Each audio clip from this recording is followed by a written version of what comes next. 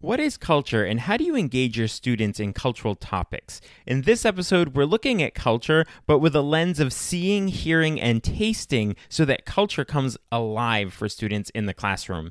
Allison Perryman, a Spanish teacher in Virginia, joins me to talk us through how she uses the senses to engage students in the diversity of target language cultures.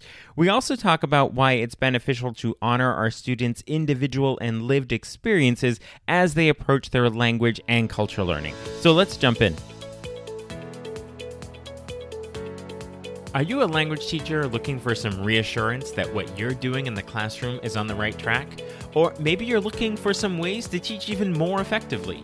If you're one or the other or somewhere in between, you've landed in the right place. This is the World Language Classroom Podcast with your host, me, Joshua Cabral. You're about to get tips, tools, and resources so that your students continue to rise in proficiency and communicate with confidence. Let's jump in. Vamos, allons-y. Hello, my friends. Bonjour, mes amis. Hola, mis amigos. Welcome to the World Language Classroom Podcast. I am Joshua Cabral. I have to tell you, you are an incredible educator because you're listening to a podcast about teaching. You might be on your way to school, maybe you're jogging or running or doing the dishes, whatever you're doing. You're actually listening to a podcast about language teaching. And you're going to use this for what you're doing in your classroom, maybe tomorrow. So thank you so much for being that incredible educator that you are. And today on the podcast, I'm very excited to be speaking with Allison Perryman. I have watched so many of her reels on Instagram. I find her incredibly entertaining, which is great. But she's also so insightful and clever about connecting with culture in her classroom and sharing that out with teachers. She's yet another one of these amazing language teachers that is so generous and giving ideas and helping and being willing to come on and have a conversation about it to share with everyone who's listening. I'm very appreciative of that. So Allison is a Spanish teacher, and we're going to talk about her connection specifically to Spanish in just a bit, but just to give you the rundown, she's been teaching for about 11 years, and she is in Virginia. And she's currently teaching the middle school level. She's starting to really dip her toe into the world of conferences, which is so great for all of us, and podcasts now. And so you may have seen her at FLAVA, which is the Virginia Association, and also at GWATFL, another one of our alphabet soup words. That is the association in Washington, D.C. So, Allison, welcome to the World Language Classroom Podcast. Thank you so much for having me. Yes. I'm so happy to be here. Yeah. So tell us about your connection with Spanish. It's so funny. Everyone always wants to know, how are you connected to Spanish? How did this happen? So my family is from South America and the Caribbean. My mom's family is from Guyana, which is a very little country in South America. We lived in Brooklyn, New York, in Little Puerto Rico. And Little Puerto Rico was a Spanish-speaking neighborhood, and they would send home the letters in Spanish. So I was surrounded by authentic realia. My friends spoke Spanish. I listened to 97.9, which was the radio station. Everything around me was in Spanish, and everyone thought that I was Puerto Rican or Dominican. And so I just blended in. Embraced it. I embraced it. Mm-hmm. And then later on, I had an aunt who told me that there was a family member who was adopted, et cetera, and that there were actually Cuban roots in my family. Mm-hmm. And so I came to find it out. I did the DNA swab and everything and found out there was Spain.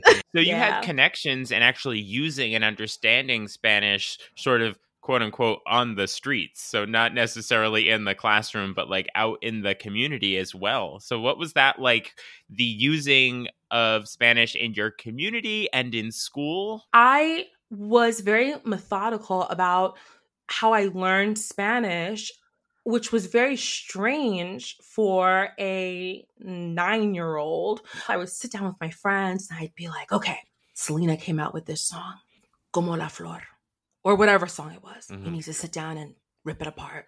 And they'd be like, okay, I have the cassette tape right here. We can look at the lyric sheet and talk about it. That's how I was learning Spanish, through music and through talking with them. And I'd go to the grocery store, to the bodega, and they would count out the change for me, or they'd let me read the periódico, the newspaper, in Spanish with them. It wasn't as if I were learning a different type of Spanish.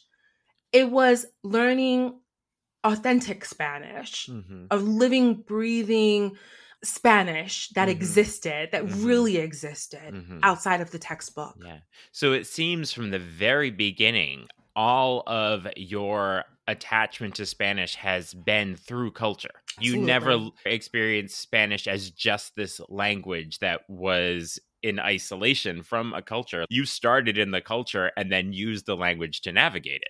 Exactly. Right. So let's take on this topic of that culture, which you've always seen it as a connection to the language.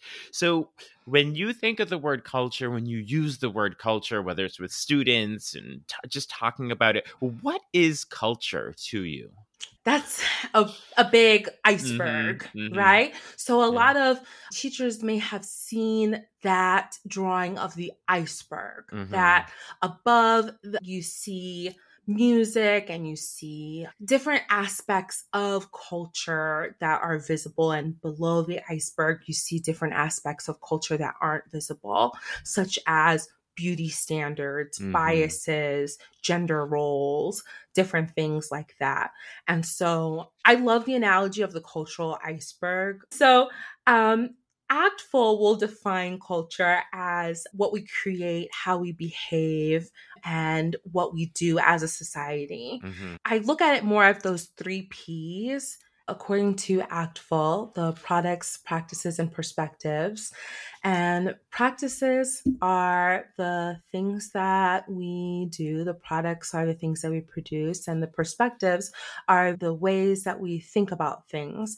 And so I find that true culture in the classroom is by allowing our students to really look at how we think about things in another culture, how we do things in another culture, not so much what is produced in that culture. Because to me, you run the danger of cultural tourism, looking at what's shiny and nice from culture to culture.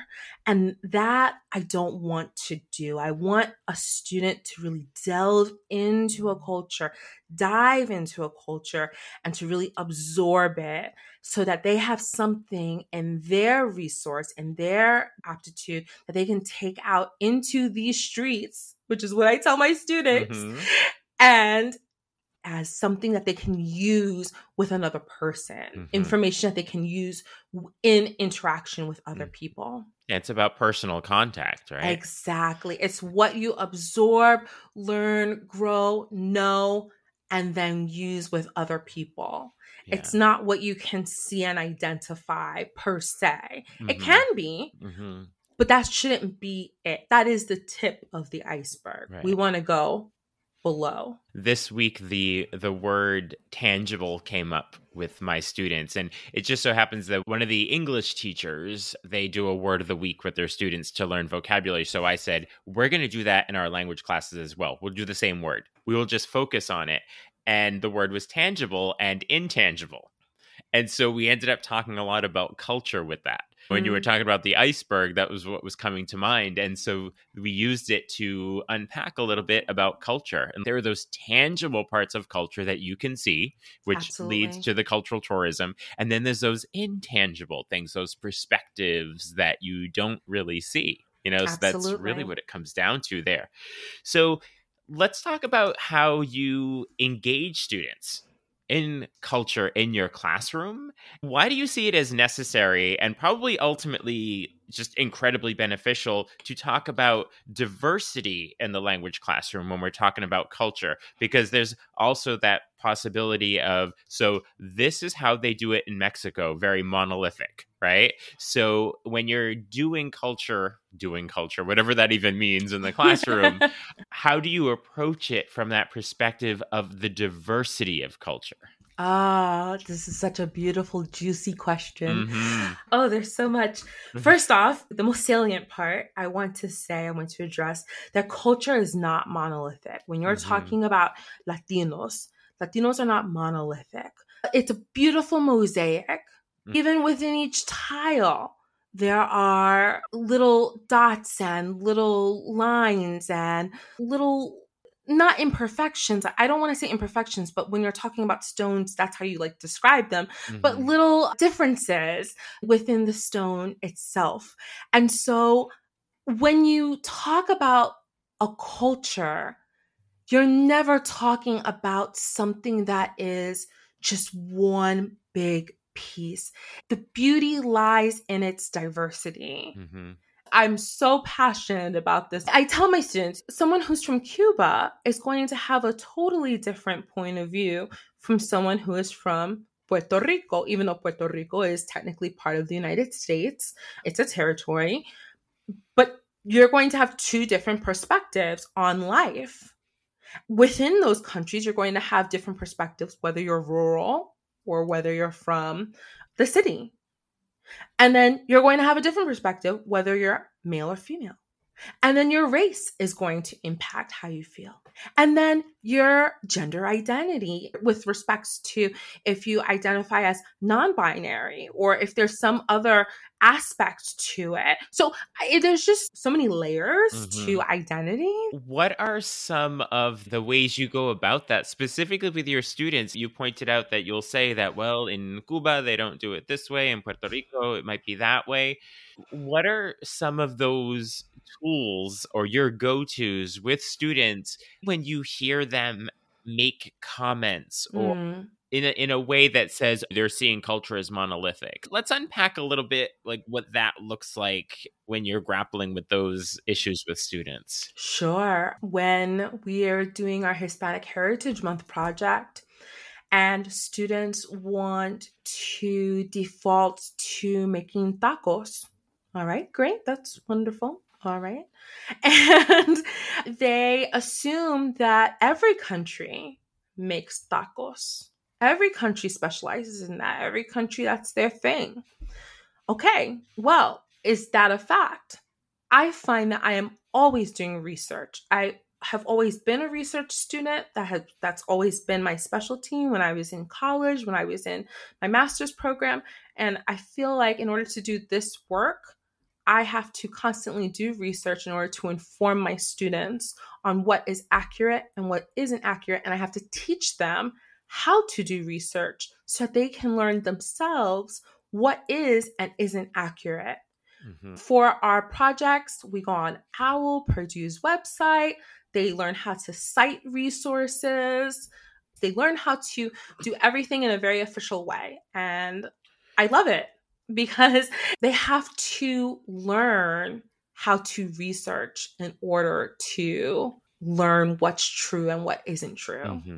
I'm making this assumption based on our interaction that you are sharing with your students that you're on that learning journey with them. Yes. So many times, I think when it comes to culture, I don't know if I could do that cultural topic in my classroom because I'm not an expert on it.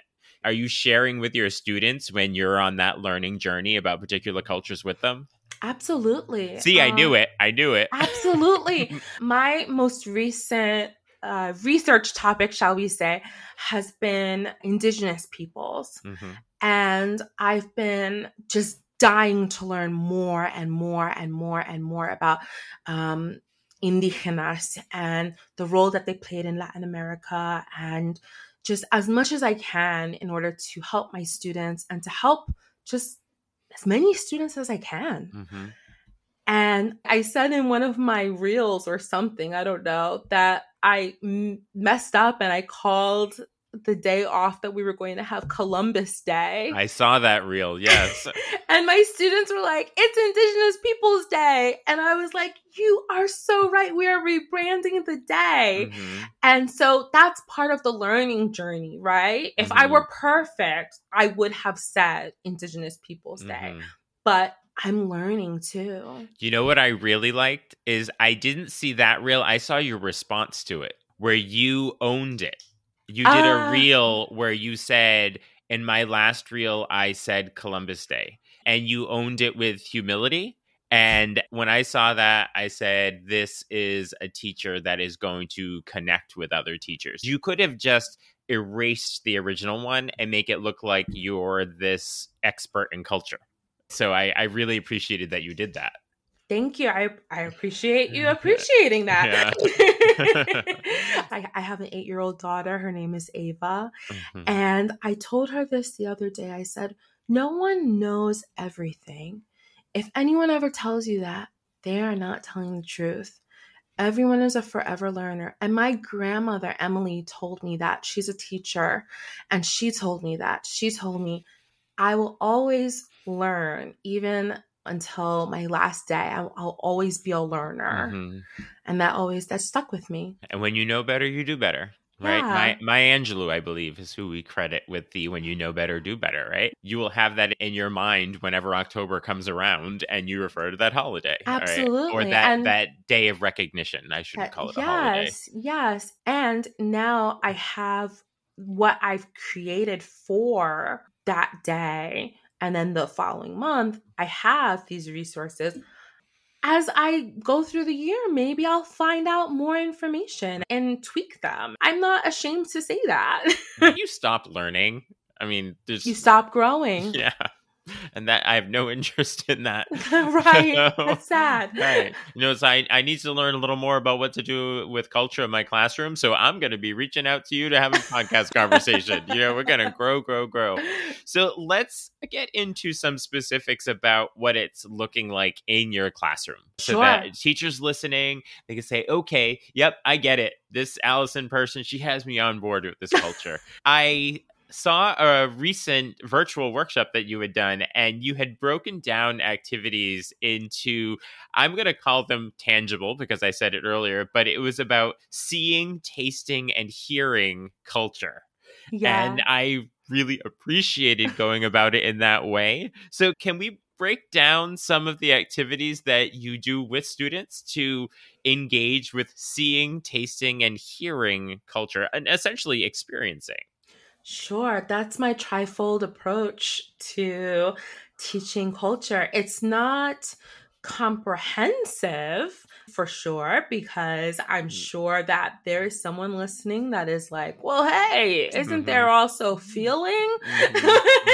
However, this is how I approach it. And I think that it's a great entry point for culture in the classroom. So we've got seeing. Okay. And seeing is all of the visual aspects of culture, the visual arts, promotion clips, video shorts, things that can be used for the purpose of furthering culture or students' knowledge of the culture.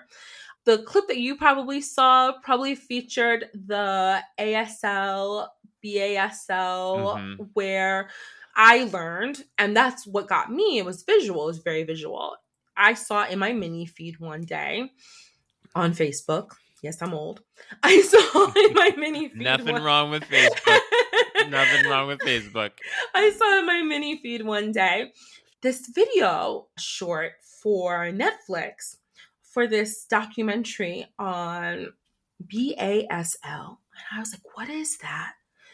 Apparently, there's a dialect of American Sign Language that's called Black American Sign Language. And the video was so just gripping. It really pulled me in. And I'm not an ASL teacher, but it was really attractive in the sense that even in the signing community, there were differences and lines drawn due to race, ethnicity, culture, etc. And so this is something that could be used in the classroom as a result. What would you actually do with students with a clip like that in the classroom? How would they engage? What would be their input, output, all of that linguistic stuff? With a clip like that, I was using for the conference that I used that for, that specifically was for signing teachers. So to reach out to signing teachers. But if I were to use a visual piece in the classroom, I would love to use maybe recently toured Frida Kahlo's house, her Casa Azul in Mexico. And then we could describe it in Spanish in simple sentences. The students could make up sentences using colors in their words, gender agreement, concordancia, and that could be the actual lesson. The lesson could be concordancia, which is the agreement between words in a sentence, essentially. And you could use your core content piece as a tour of Frida Kahlo's home, which is so much cooler than holding up color sheets, copy paper, which we've all been there, holding up copy paper and saying, you know, it's that idea of leading with culture, which I think is Leslie Grun, who should be credited with that. But she often says, amazing. Lead with culture, and you can then find that, yes, you will get to verb conjugations in there. You will get to adjective agreement, but lead with culture rather than starting with the agreements and then trying to find a clip where you can focus on that. That I think is nearly impossible to do in that direction, yet so many people do it. Absolutely. Yeah. And so the tasting component is next. So I really believe that tasting food is tasting a person's culture. So that sounds so deep. But I feel like it's tasting their whole history, the ingredients that they use, the care that they use, the manner in which they prepare the food, how they prepare it, how it's presented, what plates they use to put it on. All of these things contribute towards the history of the food and the name of the food. And so alfajores are these little, almost like Oreos, but they're Spanish Oreos. And they have a dulce de leche in the middle. And the Arab word for it is alfacor. Alfacor is very close. It's very similar. And it means luxurious. And so why would a Spanish treat have an Arab name? Well, we know 700 years of occupation, 711 to 1492. Sevilla, we know this whole history, but do our kids know? So when they go to a restaurant and they order alfajores as something just as a treat, they'll know, they'll understand, there's an Arab Moorish past to this treat. There's a teacher in my school. She's actually our dean of students, and I reference her all the time on social media. Her name is Khadija, and we're sort of work besties. We're besties anyway, but she often comes into my classes and she loves food and she travels a lot. She spent a bit of time in West Africa. And so we were studying West African food. So she came in and she made a Senegalese chicken dish for us. I saw some. Did you see that? Yeah. And we learned about like all the individual ingredients. And then you open it up so much more. It's not just like the ingredients and the history of it, but the idea of who is present for that meal. Who is around the table? Yes. Is there a table? You know, it's like you can take it all back from there. And are there utensils? Yes. Yes. You lead with culture. And my problem with cultural units is I have to put an end point because I will just keep going. Oh my gosh. I'm glad that you mentioned that because, for example, the tasting, how that might fit in is, again, the Hispanic Heritage Month project. Some students might bring food in. Students might bring in the alfajores and they'll eat it. And then I have a sizable Arab population in my school, and then they might notice, wait a second, this tastes like something my mom makes. And so that's the connection that we get in class, always, invariably. That's always what we get in class. But then, like you said, we always have to have a stop point. So I always just block off 2 weeks. I do the math. Every student gets this amount of time to present. And then I have the final feedback and the student Yeah. assessments. Yeah, because it's just always something new, and I'm like, okay, I'll do that next year. Okay, next year we're doing 3 weeks. We're doing 3 weeks on this next year, and then on and on. So when it comes to hearing, what are those activities looking like? That's my favorite one. Ooh, okay. I think they're all your favorite one. I think you've said that for every single one, but I'll let it go. Hearing is my favorite one. I was a flute player for about 2 decades. I played it at Carnegie Hall. I was really, really, really into the flute. And so I love music. I was a music minor. Music is my thing. So I opened class with music. I play music during class. I love the Mania Musical. I play that a lot in class, and we'll vote on which one is the best, which song is the best. If you like a song in English, if you like a certain particular genre in English, most likely you can find that in your target language. It can be found. And you can learn new vocabulary that way. There are tangible ways of making the intangible tangible. Wow, that was deep. But but with you looking at what you can see, what you can taste, what you can hear, those are the tangibles, as we were talking about earlier. Right. But then when you dive into them, you get behind what influences all of that, then you can get to those intangible, the under the iceberg sort of things in there. Right. And we have to do this. We have to do this work. A lot of people don't realize it, but the tipping point, we've reached the tipping point in terms of K through 12. K through 12 students are mostly now students of color, over 50%, according to the 2020 census data. So we need to start having more conversations about diversity instead of sweeping it under the rug. And we also are in an increasingly globalized world. And our goal, at least in the school district I teach at, is to create global citizens. With all of these things at play, it's important to see, hear, and taste culture. Yeah. And this is bringing up in my mind right now, I'm thinking about representation and the more culture we do in the classroom that's authentic culture, not sort of the tourism culture you referenced earlier, but the more we do that, the more students are likely to find a place where they fit in, see themselves reflected. So if we're doing like the windows and mirrors, so the window into the experience, but also that's going to be opportunities for the mirrors of students. And with an increasingly diverse population in the classroom, these cultural experiences for them are becoming more and more important and incredibly beneficial. Absolutely. Yeah. Absolutely. Yeah. And this is just talking about one aspect of culture. This isn't even, I mean, there's so many things that we can talk about. You are clearly inspired by all this work with culture. Where are you pulling that inspiration from? Where are you looking to, whether it's conferences or teachers or books? Like, where's that inspiration coming from for you? All right. So it's the most unlikely of places.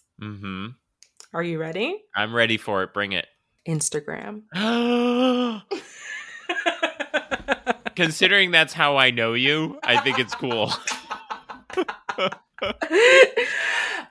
I consider Instagram like LexisNexis. For those who know, they know. And it's just so powerful, capturing the way that people are. Now, people ham it up for the camera, of course, but it's such a, I don't know, it's a great tool. And then also, if you follow accounts like Me Too or Pero Like, and they kind of have their thumb on the pulse of what's pop culture and stuff, you can kind of keep on top of what's the cool song, what did Bad Bunny come out with, what K-pop band performed with who. Oh, these 2 women from Pakistan are all over the place. It's just such a great resource for research if you know how to use it for research. Yeah, it's about finding those accounts that are authentic. So what I recommend often is find someone that you trust, go to the cultural classroom, go to your account, right? And then look at who you're following. because you've vetted those people. Oh, You've yeah. vetted those accounts, and then those are the ones. So you don't have to vet them yourselves. But it's about finding that initial entry point of someone that you trust and look at who they're following. Yeah. For example, like La Fania or La Fania, that's a record company. And they post all the time classics, the classic salsa stuff, the creators of salsa. And so I'm always listening to what they post. So I posted something the other day that's related to them, El Periódico de Ayer by Héctor Lavoe. And that's one of my favorite songs. And they happened to post that the other day. And make that connection. Yeah, you make connections. You can use this stuff in the classroom. Right. Excellent. So now, this is the point in our conversation where I like to pull the teacher curtain back a little bit. And we're going to get to know Allison a little better. Okay? Oh, no. You ready Oh, for my Lord. this or that questions? Okay. Okay, bring it on. You know, it's funny that this is the first time we've spoken in person. We've done some virtual communication leading up to this, but I actually think I know the answers to all of these questions just based on our conversation. Okay, it's funny, and I absolutely promise I did not change any of these. I chose these in advance because you're going to think I changed some. Can you notate which ones like your answers? Oh, yes. Okay, all right. Yes, and then yes, let's go back okay. and all right, okay, awesome. Ready? All right. So the first question is, are you more likely to listen to music or to play an instrument? I told you, right? And I have it written down. Look, you can see it right there on my sheet. Well, I don't know if this might surprise you. I'm more likely to listen to music. Does that surprise you? No, I thought you would say that. I was very interested in the fact that you said you were a flute player and have spent a considerable part of your life playing the flute. So I knew this would be an interesting answer, but knowing all of your connection to culture, and I figured that the listening would come in. Listening wins, yeah. Yeah. Okay, all right. The next one, restaurant food or eat at home or street food? I always feel like you're going to catch something from street food. I'm so sorry. You probably picked that one, but I'm going to go with restaurant food. Okay. I did think you were going to go for the street food. Yeah. Okay. Yeah. Only because it tends to be a little more authentic. Right? Yeah. But one does need to be healthy and considering what they're eating. To make sure they, how did you say it, don't catch something. And I'm not that person. Oh my God. This is so much fun. Yeah. Oh. It's funny, once we get to the this or that questions and we pull the teacher curtain back, it's like we could just have a good old time and just laugh about them. Okay, now the last one. Cats or dogs? I get sinus infections from cats, so I love dogs. I had a feeling that you would be partial one way or the other. I didn't really know which way it would go. I was probably thinking dogs. So I got the listen to music. I got that one right, even though you're a flute player. I got the street food wrong, but now thinking that you might catch something, I understand why. And I went for dogs on that one. So excellent there. So there are likely teachers listening to us right now who are going to want to follow you on Instagram. So what is your Instagram handle where they can find you, and your website, and every other way they can connect with you? So you guys can connect with me on Instagram. It's The Cultural Classroom, and there are no O's. So it's The Cultural Classroom. And on YouTube, it's The Cultural Classroom. And my website is theculturalclassroom.blog. And I highly just suggest that everyone follow Allison on Instagram, just because her reels are very entertaining and you learn something every time. So it's definitely worth watching there. So Allison, before we say goodbye, which I'm very sad to do because this is a lot of fun, I was wondering if you could leave me and our listeners with some hearty advice about taking on this idea of culture in the classroom or diversity, whatever you think is going to be useful for teachers going into their classroom tomorrow. do the work of incorporating culture in your curriculum. I know that your curriculum doesn't seem like it has the space for culture, but what you don't realize is that culture is the vehicle by which your students are going to learn what you want to teach them. Mm-hmm. So do the work, weave it in, and you are going to see magnificent results. Thank you for that very much. And thank you for just being here this entire conversation. Your whole persona and your vibe is so much fun to spend time with and to be around. And what you offer, your insights and your suggestions are just pure gold for all teachers. So thank you so much for the opportunity to spend this time with you today. Well, thank you so much. This was just so awesome. I felt like I was just hanging out. Then that means we could do it again. What are your takeaways from that conversation with Allison Perriman? I know I'm looking at culture through a bit of a different lens with that focus on seeing and hearing and tasting. Be sure to check out the show notes to connect with Allison Perriman. You'll also see a link to sign up for Talking Points, my weekly email newsletter with tips and resources for language teaching. There are also links to get in touch with me if you'd like to work together, either in person in your school or remotely. I will talk to you soon. Bye for now. You've been listening to the World Language Classroom podcast. Be sure to follow or subscribe wherever you're listening so you don't miss a single episode. Let's continue the conversation on Twitter, Facebook, or Instagram at WL Classroom. You can also see over 250 blog posts about language teaching at, you guessed it, WLClassroom.com.